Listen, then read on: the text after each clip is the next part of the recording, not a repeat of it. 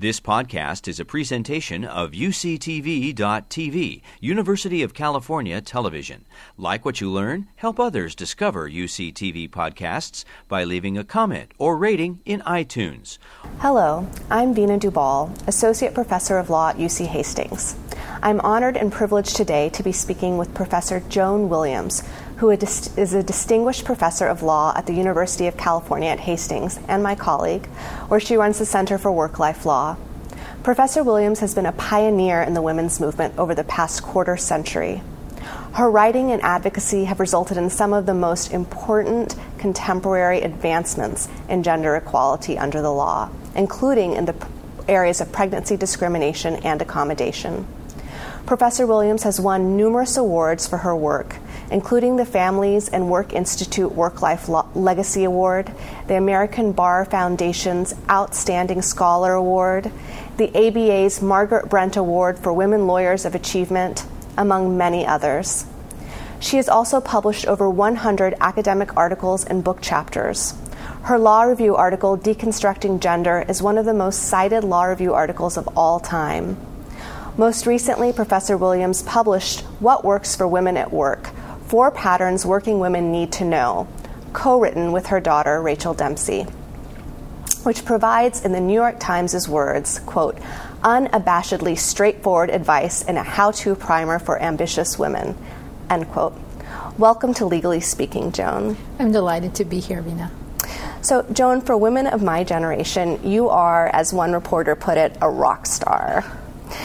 You've played a central role in shaping work-family debate over the past 25 years and certainly have had an impact for many of us, including myself. Thank you. I wonder if you could share how and why you started down this road.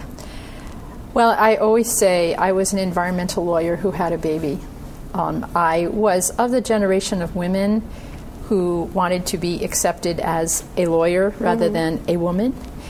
But then I had a baby, and I was tenured law professor at the time because mine was the generation where we didn't have kids until we got tenure. And then I almost quit after the birth of my second child because I found it so unbelievably hard.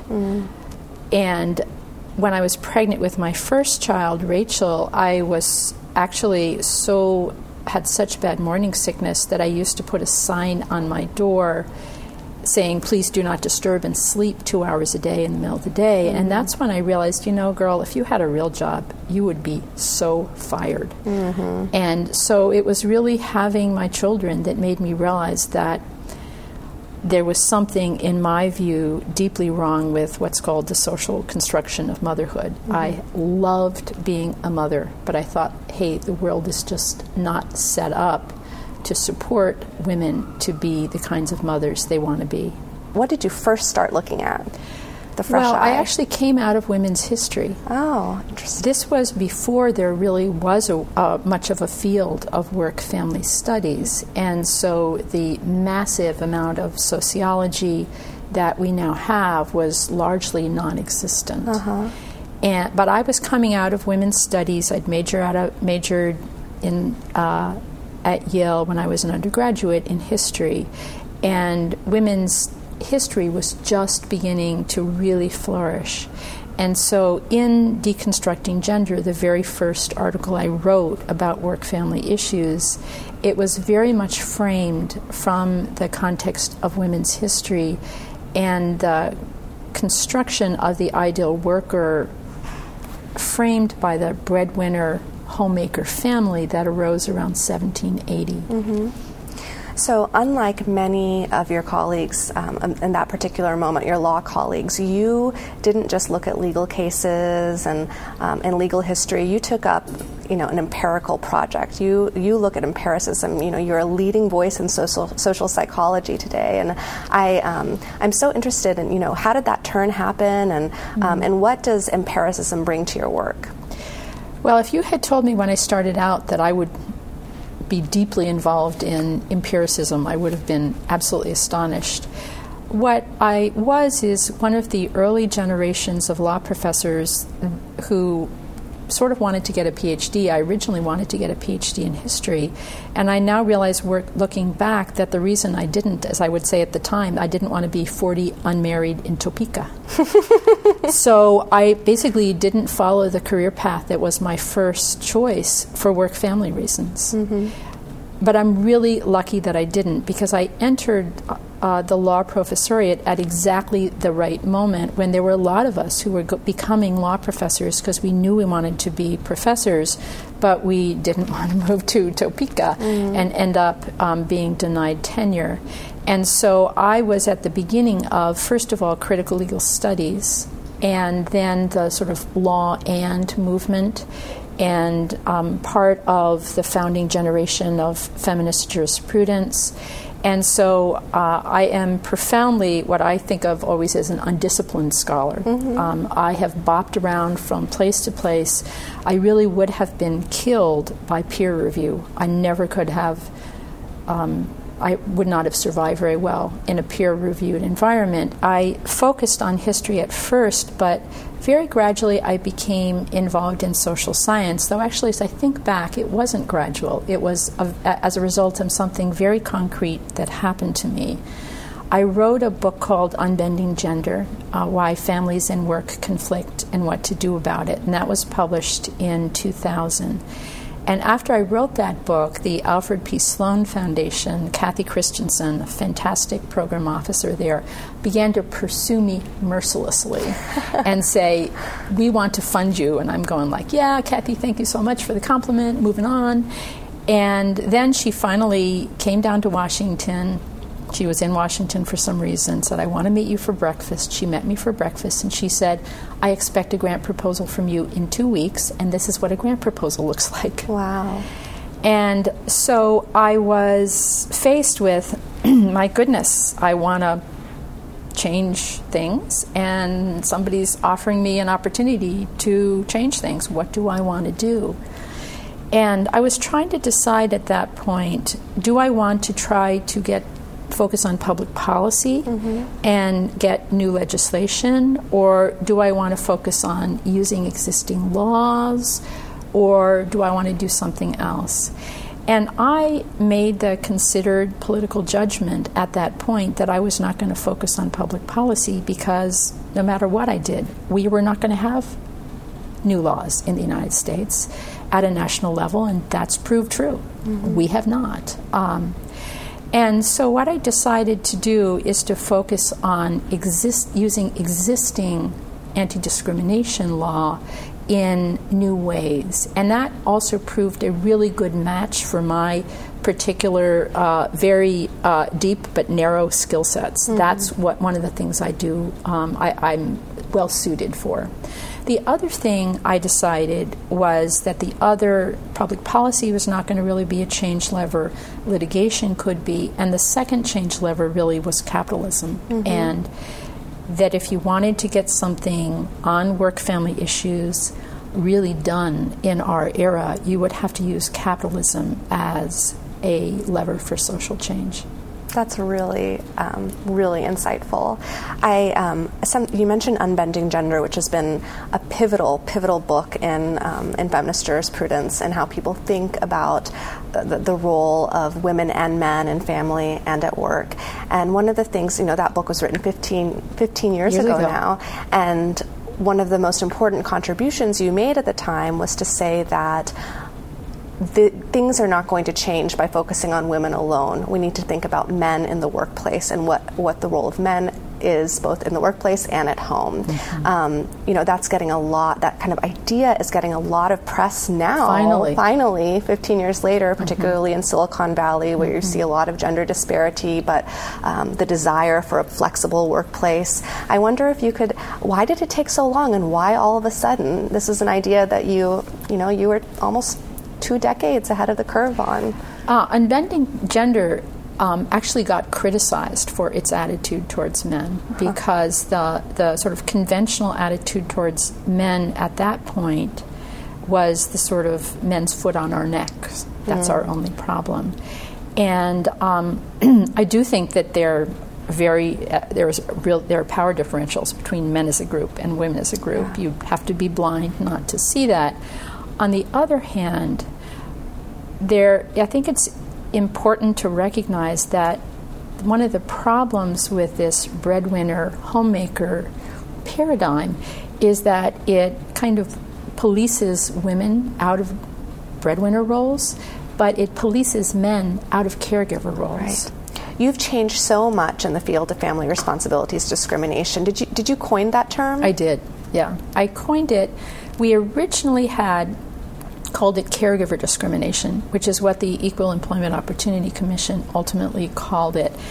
And then we gave an initial training just when we were sort of inventing this area of the law.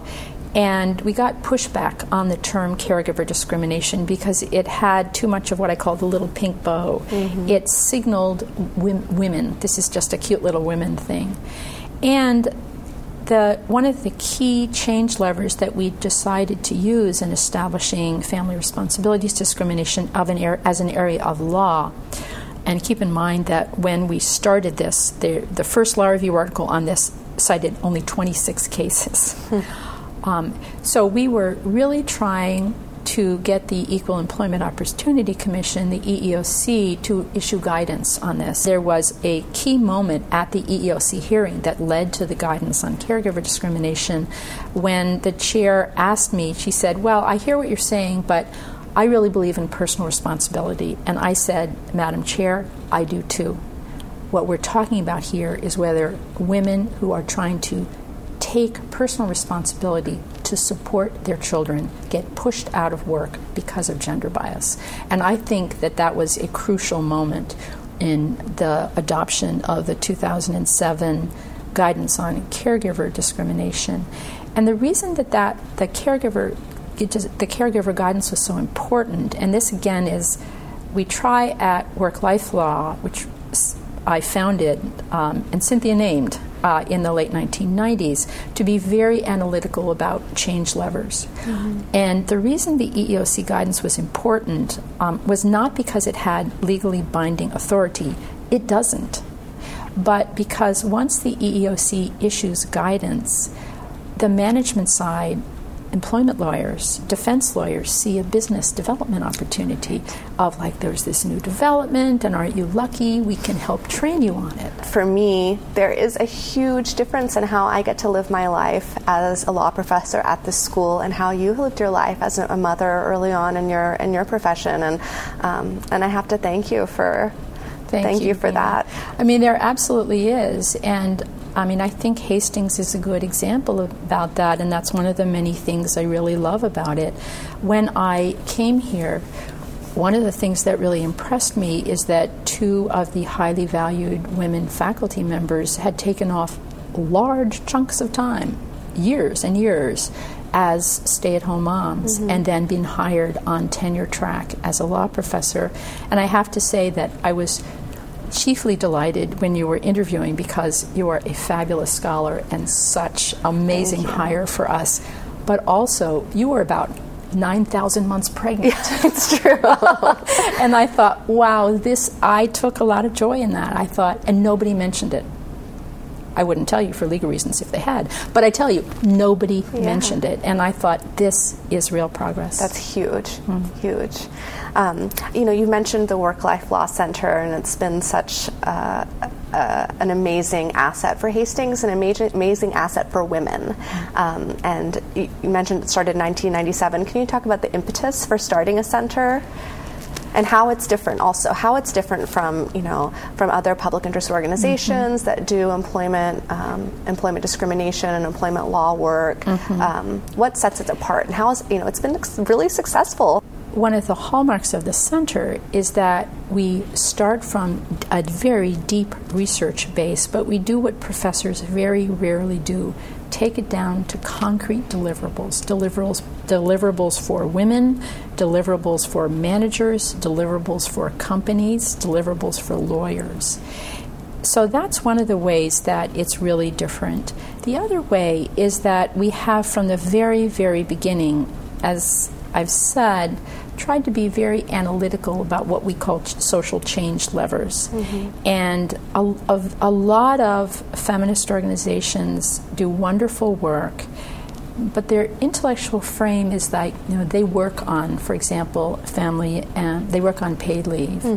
And there are some organizations that have done wonderful work on paid leave. They've been working on paid leave since the early 1980s. And, we're darn lucky they have been, because that's what brought us the Family Medical Leave Act. On the other hand, I don't think we're going to have national paid leave anytime soon. And we can talk about why. It's just not going to happen. And so what Work-Life Law has done is we only work on projects where we can have a very concrete impact within a 2 to 5 year time frame. And we try to be very analytical about what are the opportunities, what are the social change levers to create that change. Part of what I used the Sloan Foundation money for was to establish the first of what has become a long series of working groups. And in that working group was called the Cognitive Bias Working Group, very early, before a lot of this discussion on implicit bias became disseminated. We brought together social psychologists with plaintiffs' employment lawyers, and what I said, my message to social psychologists is, will you stop always comparing men to women and start to compare mothers to others? That was the very beginning of what is now called maternal wall bias, and it's now an established field in sociology and social psychology. I've heard you say that you moved from working on work-life issues to gender bias issues, and maybe if you could just reflect a little bit on what that meant. It's a perfect transition, because the reason I did for two reasons. Number one, I became really disheartened at the lack of progress on work-life issues. And if you think about how we define the ideal worker as someone who starts to work in early adulthood and works full-time, full force for 40 years without a break, taking no time off for child rearing, elder care, or really anything, that's gotten nothing but worse since the mid-1990s. And that's one of the reasons that for the stalled gender revolution, and that if you look at women's progress over a whole variety of measures, it looks really great from mid-70s to the mid-90s, and then you have a flatlined patient. And that failure to redefine the ideal worker is a significant part of that. But the other reason I have shifted attention from work-life issues for professionals to gender bias is that when I read this social psychology as part of the Cognitive Bias Working Group, it just changed my life. I thought, oh my goodness, that's what's going on in my career. That's what's happening. And it completely changed my attitude. So I began a project where every time I met a really savvy woman, I said, may I have an hour of your time? Just an hour. And I used a very simple interview protocol. I just recited the findings of experimental social psychologists on gender bias. And then I asked a simple question. Any of that sound familiar? I was a little disheartened to find that 96% of the women said yes. One woman said, you just described my life. So speaking about that book, which really resonated with me as well. I'm sad to hear it. Even at this stage, you and your daughter Rachel identify 4 patterns that are keeping women from advancing. The maternal wall, which we've spoken a little bit about, the tightrope, prove it again, and tug-of-war. Now, the tug-of-war issue is the one that no one wants to talk about. No one wants to talk about. And it was gratifying to see it in writing, because it's certainly something that we've all experienced in our careers. And what I appreciated most about your writing about that issue, which is sort of the competitiveness among women, kind of crudely put, is you said it's not the fault of women. It is not the cattiness of women. There are structural issues in play here. Can you speak to that? The tug of war among women is when gender bias against women fuels conflict among women. And it's the polite thing to do is to say, oh, this is just gender biased. You're just saying that women are witchy women, and that doesn't happen. The only problem with that conventional wisdom is it just isn't true. And when I talk about tug of war, I typically get different responses by generation. Mm-hmm. A lot of women my age say that doesn't happen. One woman got up in a very large auditorium and said, this is based on flawed, outdated research, and you must retract it. I'm going like, well, I know something about her. Younger women go like, thank you for talking about this. Mm-hmm. And the tug of war, one example is there are 4 kinds of gender bias, as you mentioned. The first one is prove it again, where women often have to provide a lot more evidence of competence than men in order to be seen as equally competent. Prove it again bias often plays out among women. For example, older women sometimes are very, very harsh critics of younger women, saying, this is what it takes to succeed here as a woman, so I am holding you to this very high standard. That's prove it again bias passed through from woman to woman. Mm-hmm. The tightrope bias also is passed through. Tightrope bias the technical name is prescriptive bias.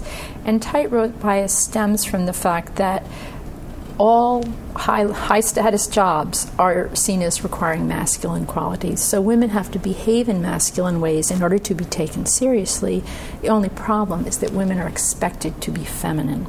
And so women find themselves walking a tightrope between being seen as too masculine to be likable or too feminine to be really competent. Mm-hmm. And women navigate that tightrope different ways. And so another tug of war pattern is that when, very often, this is also generational, of younger women look at women my age and say, you just turned into men. You're not role models at all. In other words, you're too masculine. Mm-hmm. And younger women look at older women, or older women look at younger women and say, you just don't understand what it means to be a lawyer, taking that career break. You're toast. That's a really dumb thing to do. Mm-hmm. You're too feminine. So those are all tug-of-war patterns, although the most basic tug-of-war pattern is when women receive the message there's room for only one woman. Mm-hmm. What's the natural reaction of a politically savvy woman? To undercut other women. That doesn't prove that the woman doing the undercutting is a queen bee with a personality problem. That proves there's gender bias in the environment. In fact, all of these tug-of-war patterns stem from gender bias in the environment. It makes me think a lot of the idea of implicit bias and kind of the implicit bias that that women have towards other women. Something that, again, really exciting that you've been working on is not just to talk about, we all have these biases, what do we do about them? You've actually been working on bias interrupters. Bias interrupters really mean 2 quite different things. The What Works for Women at Work book was talking about strategies that women can use for themselves. The first kind of bias interrupter are what I call individual interrupters that managers can use. Mm-hmm. So a very, very common form of prove it again bias is what Rachel, my daughter and co-author, calls the stolen idea, where a woman mentions an idea, the conversation sort of continues, nobody really picks it up. A man repeats it, oh my God, it's brilliant. Very, very, very, very common. Mm-hmm. When I give speeches, I typically ask for a show of hands for the number of women who have encountered this, and I would say roughly 80%. Yeah. So what can a manager do if you're, a person of goodwill and you see this happening? You can say in a very low-key way, Sam, I'm glad you like that idea. I've been thinking about that ever since Pam first said it. And Sam, you've added the next step. Here's, I think, the third one. And I wonder if Pam wants to weigh back in. Yeah. So what the individual bias interrupter training does, the bias interrupters for managers, it's called, is provides managers with a way that they can, in a very low-key way, without calling anyone out or using too much political capital, they can interrupt that kind of bias in real time. Mm-hmm. The other form of bias interrupter is organizational change. Because what we've seen with this stall out of women since about 1995 is that organizations, I truly believe that many people in organizations and many organizations have been sincerely trying to change, but you know what? They have not been accomplishing the goal. That's what the demographic data and the numbers show. And I think the reason is that they've been using the wrong tools. They have been, we have a woman problem. That's Found a Woman's Initiative. Well, that's fine if the problem is to fix the women, but if the problem is with that bias is constantly being transmitted through the organizational systems, the real solution is to fix the systems. And that's what the organizational bias interrupters do. This was articulated in an article last October in Harvard Business Review, and it articulates really a 4-step process.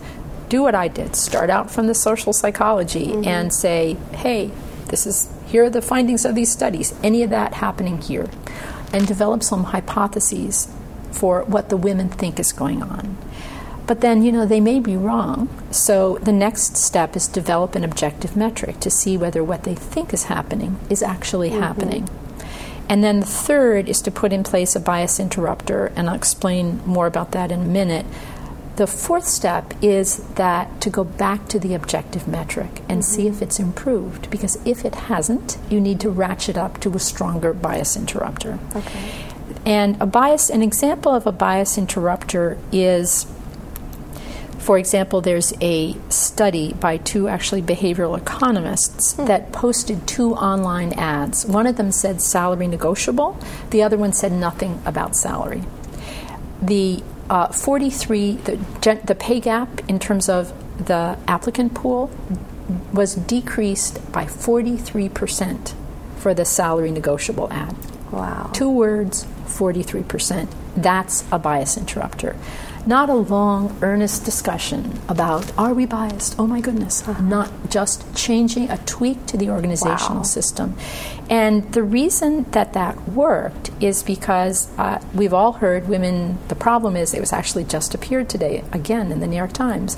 One of the reasons that women haven't reached men's levels is that they don't negotiate. And I must say, I find that really, really irritating. I once blogged in my HuffPo blog, women don't negotiate because they're not idiots. When women do negotiate hard for starting salary, they tend to be disliked and they're more likely to not be hired. That's why women don't negotiate, because they are politically savvy enough to know that women are supposed to be modest and self-effacing, and negotiating hard triggers prescriptive gender bias. It triggers a backlash. And so by putting those words, salary negotiable, in the ad, it was a signal to women of, you can negotiate here. You can be your full self. You don't need to be this modest, self-effacing, ever-helpful Girl Friday. And that's why it was, I think, had such a powerful effect. So we have been working with, the Center for Work-Life Law has been working with some of the tech companies on bias interrupters, and now we have put together the most recent working group. This is the 10th that we have run.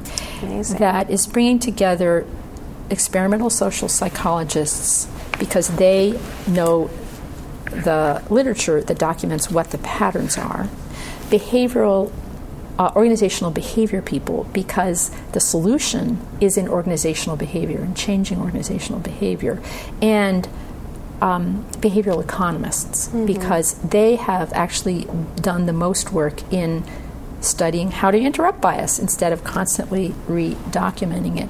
And we brought them together with 5 major companies that have agreed to pilot bias interrupters and let the research study them.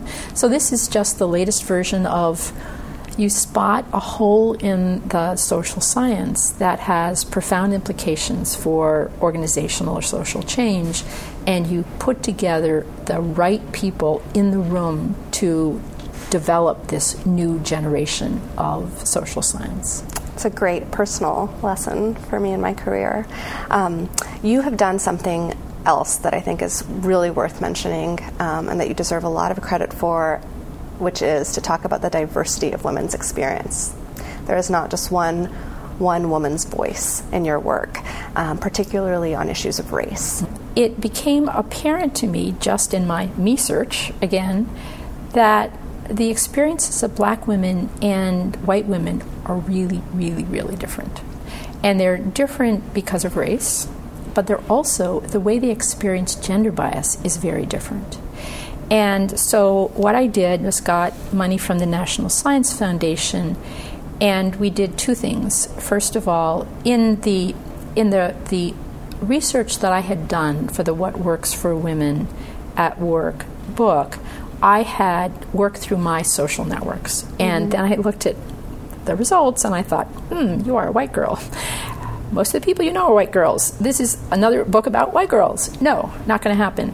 And so I got a National Science Foundation grant to study how the experience of gender bias differs by race. And it turns out it varies a lot. So remember prove it again bias, where women have to provide more evidence of competence than men in order to be seen as equally competent. That's reported by 66% of women in general, but 77% of white women. And that which makes sense. Black women are triggering two sets of negative competence assumptions. There's also evidence from a social psychology study by Robert Livingston and his co-authors that shows that once prove it again bias is triggered for black women, it's stronger. Remember the tightrope where women have to be not too feminine, not too masculine? That tightrope is much, much narrower for Asian American women. So that Asian American women are much more likely to report pressure to behave in feminine ways. 37% as opposed to 8% of black women, and much more likely to report pushback if they don't behave in feminine ways. Very interesting. So, Joan, you wrote your most recent book with your daughter during this moment that we keep referring to. It's called The Stalled Gender Revolution, and it's also the same kind of really kind of exciting moment where we've made this recognition, and Lean In has come in, and it's become a colloquial term, Lean In, and your book is pushing people to make specific changes in their lives. And I wonder if you could kind of reflect on what you see as the next 10 years of professional women's advancement and how we get there. I think it's a complicated picture. I think if Work-Life Law and others are successful in shifting the diversity conversation to one that says, if your organization is really serious about diversity, you keep objective metrics, you put in bias interrupters, and you keep on going until you have a change in the metrics, then I will be fairly hopeful. If we keep on having what sociologists call symbolic compliance, where you just put on a few programs, maybe give a bias training here, maybe tell what to teach women, then I'm not hopeful. So the future of organizational change is in the hands of the organizations, and we'll see what they're going to do. We're certainly trying at Work-Life Law to provide them with the resources to make real organizational change around diversity issues, if that's where their heart is. On work-life issues, having been Cynthia Calvert and I, when we founded the Project for Attorney Retention, basically invented the modern part-time policy in law firms. When we started to work on those issues, women who wanted to reduce their schedules were typically paid 60% of the pay for 80% of the work and immediately taken off partnership track. And we articulated what has become the modern part-time policy that keeps women on partnership track and pays them a proportional wage.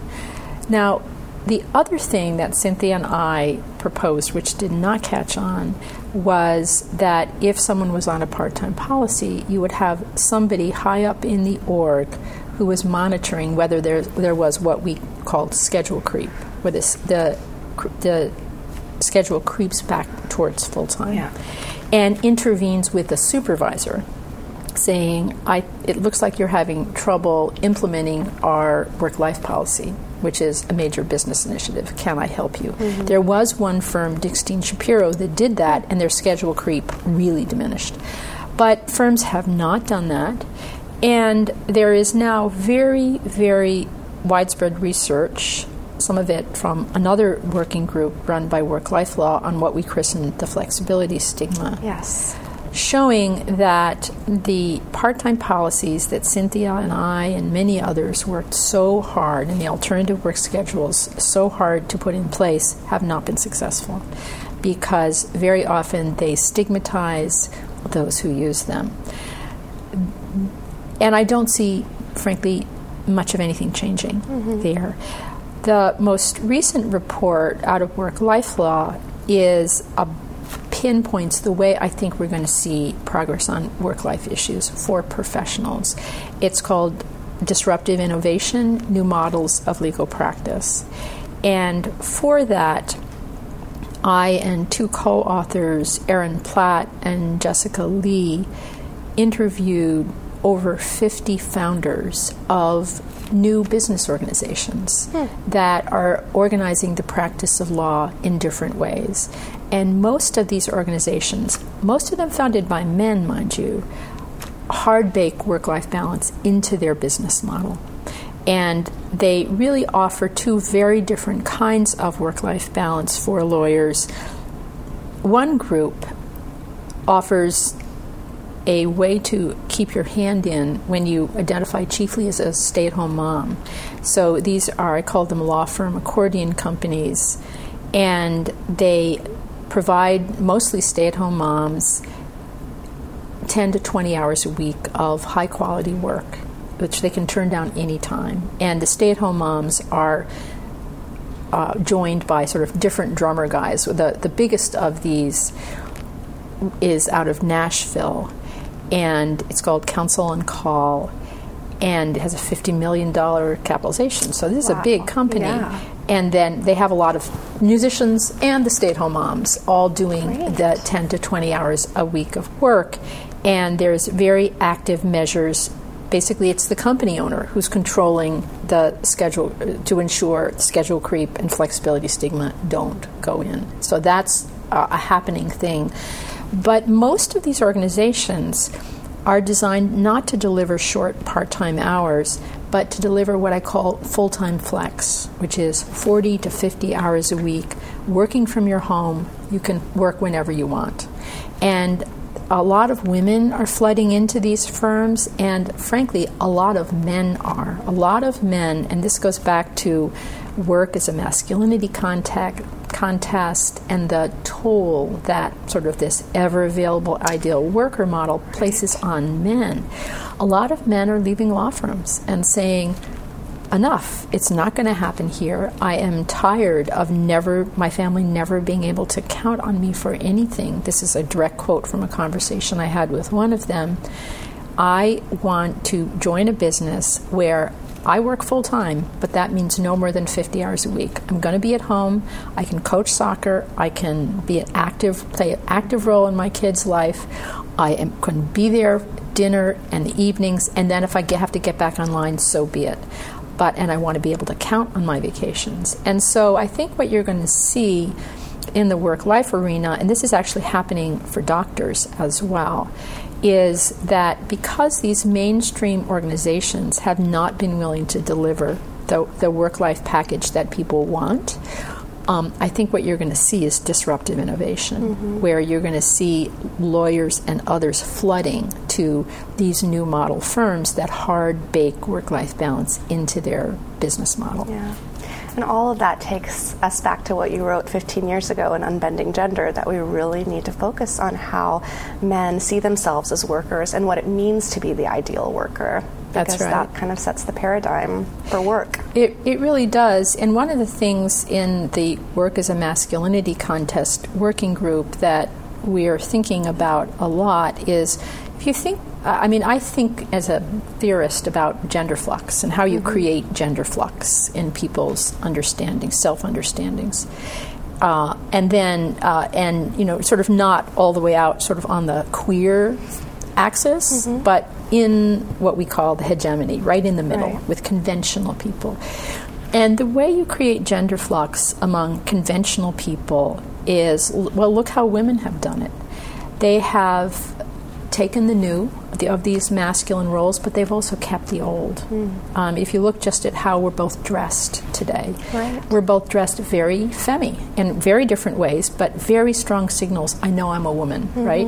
Because that's part of social competence. If you don't know you're a woman, then you're either in the Castro and it's peachy, or you're really, really out of the loop. And so what we have to do, I think, in fueling gender flux for men, and these new models firms really show it, is allow the men to keep their traditions of masculinity. These guys working full-time flex are still breadwinners. But they're keeping the old, but they're also adding the new, of saying, you know what, my understanding, and this is really the gender revolution I've seen in my lifetime, is that a lot of younger men, and I don't just mean millennials, this is Gen X, Gen Y, their view of what it means to be a good father has really, really changed. It's a good father is someone who is involved in the daily life of his child, and that is such a change for my generation. I just can't get over it. Yeah, it's exciting. It is exciting. So we've talked a lot about professionals, about men and women in law firms, and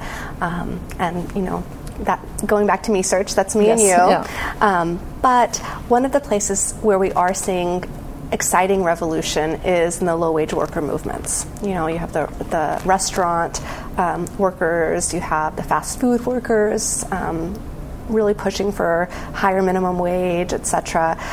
Your work also has recently turned, as I understand it, to wage workers. Very much so. And I'd love to hear more about how you made that transition and what you're doing. Well, I've always worked on social class. I've written a whole book on social class. That's right. It's called Reshaping the Work-Family Debate, Why Men and Class Matter. And the first work-life law report on work-family issues for hourly workers was published in 2004, so it was a long time ago. We actually published a report in 2006 called One Sick Child Away from Being Fired. And one of the really peak points of my career, I was sitting in my office here in Hastings, and I got a call from the Assistant Secretary of Labor of the Bush administration. Saying, that report, One Sick Child Away from Being Fired, it helped us save intermittent family medical leave, because the economists were saying, we shouldn't enable people to take family medical leave in short chunks.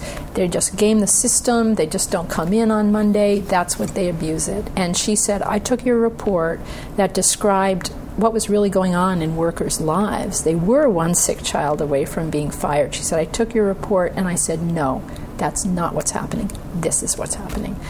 So I thought, wow, that's awesome. I was so excited by that. But other than that, there was no uptake on this issue. And there was no uptake. And I was begging reporters, begging them to cover this issue. What really happened is that the pioneer here is Susan Lambert of the University of Chicago, who started studying workers' schedules in the early 1990s, long before I got in on the act. And Susan now has become really the center of a national movement to provide more stable schedules for hourly workers. So there are a number of reasons why the stars suddenly aligned on that, but really before this sort of moment that's just happened in the past couple of years, I went to the Gap, who had adopted for people at headquarters the sort of best practice work-life policy for professionals called results-oriented work environment. And the then head of HR at the Gap I met him at a conference, and I said, that's called ROW. I said, I could give you ROW for hourly workers. And he said, you could? And I've been working with the Gap now ever since, and actually co-principal investigator, co-PI with Susan Lambert on a major national pilot of shifting the Gap from quite unstable schedules, very standard just-in-time schedule, as it's called, to much more stable schedules for hourly workers. And it's one of those, moments when you You work, and then all of a sudden the stars align. And part of this, frankly, was just that Stephen Greenhouse of the New York Times finally discovered the issue. That's really was one of the crucial things that happened. The other crucial thing that happened is that unions became interested in this. They had not really been, unions are very embattled, but they recognized that this was going to be a really good organizing issue. And so all of a sudden, kind of the sky's the limit. Things were really changing. It's amazing. What do you think motivated the HR guy at the Gap at the conference to kind of take what you said and move? I think he's a visionary. He had worked in retail since he was in high school, and he saw this as a real problem. And he also saw, with the shift of retail away from brick and mortar, that the role of the brick and mortar stores is really changing, and that you needed more highly trained workers to be able to say, you know, well, that doesn't look good on you, but this would look good on you, and we don't have this in the store, but let's go on the computer and I can show you. And so you really needed more highly trained workers, and for that you couldn't have the kind of turnover that you see with just-in-time schedules, which is very commonly 100% a year, and also goes up to 500% a year. I mean, people don't know the stock if you have that kind of turnover. Right. So one of the things that was so inspiring about your latest book to me personally was your kind of honest talk and Rachel's honest talk about your being a mom and her being your daughter. And one thing that she says, or she writes, is there's no way to be a perfect mother, but there are many ways to be a good mother. And I say that to myself every day. And I wonder if you kind of could reflect as we wind down, if you could reflect about what it meant to be a good mother for you. Well, I mean, Rachel found that quote. It's by Jill Churchill. And I was like, oh, I wish I had that quote 20 years ago. And in a sense, what works for women at work is like everything I wish I had been told when I was in my 20s and 30s. Women are under such pressure to be perfect mothers. And I've really seen that ratchet up, because when I was growing up in the 50s, you know, my mom, we would come home from school, throw some milk and cookies on the table, out to play, come home for dinner. That was it. Upper middle class mothers now spend a lot more time in one-on-one interaction with their children. And I mean, there are two things that really are convergences that, if I was a conspiracy theorist, I would cite as evidence. Not that I am a conspiracy theorist, but one is that as women flooded into highly desirable professional jobs, the social ideal for what it meant to be a good mother has ratcheted up very, very, very, very sharply. And a lot of us, and I certainly did, internalize that. Now, so that you have to sort of discover every little micro talent in your kid, even before they know it, and develop it immediately. And now we have the literature to show that if you do that, what you're communicating to your kid is not desire for them to be a full flower so much as economic anxiety and anxiety about their future. Anxiety levels among upper middle class kids now are higher than they are among kids in very violent ghetto areas. And so I think that it's really important for women to realize that if I hold myself to standards of perfection, I'm communicating to my kids that they are worthless unless they reach standards of perfection. And that is a recipe for anxious kids. And we care most about our children, and that's right. If you really want to be a good mother, don't worry about being perfect. Because one of the things that I also wish younger women recognized is that, you know, it's not that last ounce of making Play-Doh that really matters in a childhood. It's really the emotional tone. And I think sometimes upper middle class moms in the United States drive themselves so hard that that emotional tone is a little off, and they're communicating stress and anxiety. So, Joan, we've talked about two kind of lots of groups of people, but we've talked about upper middle class moms, and we've talked about wage workers, or lower income moms and families, both men and women. What do these two groups of people, both of whom really want to see change for themselves, for their families, for their children, what do they have in common, and how do we bring those commonalities together to change what it means to be an ideal worker in both of these contexts? Because that, to me, kind of looking at your scholarship and your career seems to be the central thread, that we need to change how we think about work. I think we do need to change how we think about work, but I think the other group that we haven't talked about, that I've spent a tremendous amount of time studying and thinking about, is middle-class white guys. Yes. I think one of the things that I have seen in my generation, I've seen that stalled gender revolution, but you know what? For middle-class white guys, that stall would look great, because what you've seen is the wages of high school-educated men, and now more recently college-educated men, have not only stalled out, they have sharply fallen since 1973. And so I think that people who are interested in social inequality around workplace issues, or really around a whole range of issues, really sometimes these middle-class white guys are, think of Homer Simpson. What is Homer Simpson? It is funny, love it, right? But it also, Homer Simpson is the process of upper middle-class people laughing at middle-class men, deriding them, depicting them as lazy, stupid, pot-bellied, borderline alcoholic, pathetic. No wonder they're angry. Yeah. And now I don't think, in the best of all possible worlds, they wouldn't be directing that anger at women and people of color. But I think until those of us who really care about social equality intervene in that process of deriding and belittling middle-class white men, that I think nothing is going to happen. I see it playing out in the current presidential debate. Absolutely. I gave a series of lectures during the first Obama administration, which turned into a book. And the title of the lectures was "Obama Eats Arugula."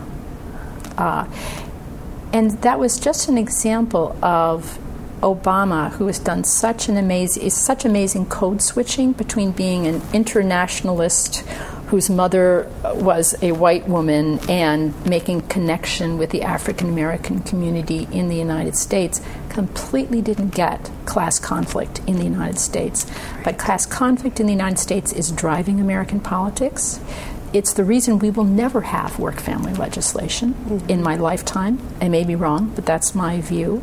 And it's because government has been caricatured and we see this in Donald Trump. Yeah. Where is that anger coming from? Absolutely. That anger is something we have to listen to and we have to respect rather than deriding. And until we do, we are not going to have political change in this country.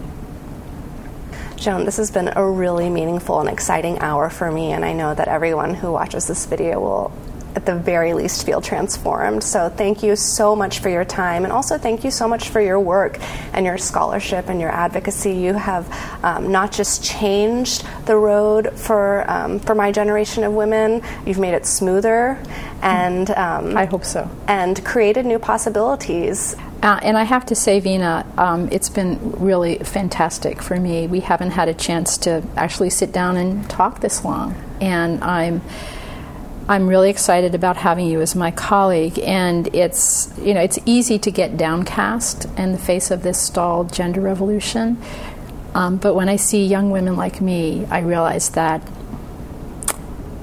it's been worth it. Thank you, Joan, and thank you to California Lawyer. You've been listening to a podcast by University of California Television. For more information about this program or UCTV, visit us online at uctv.tv.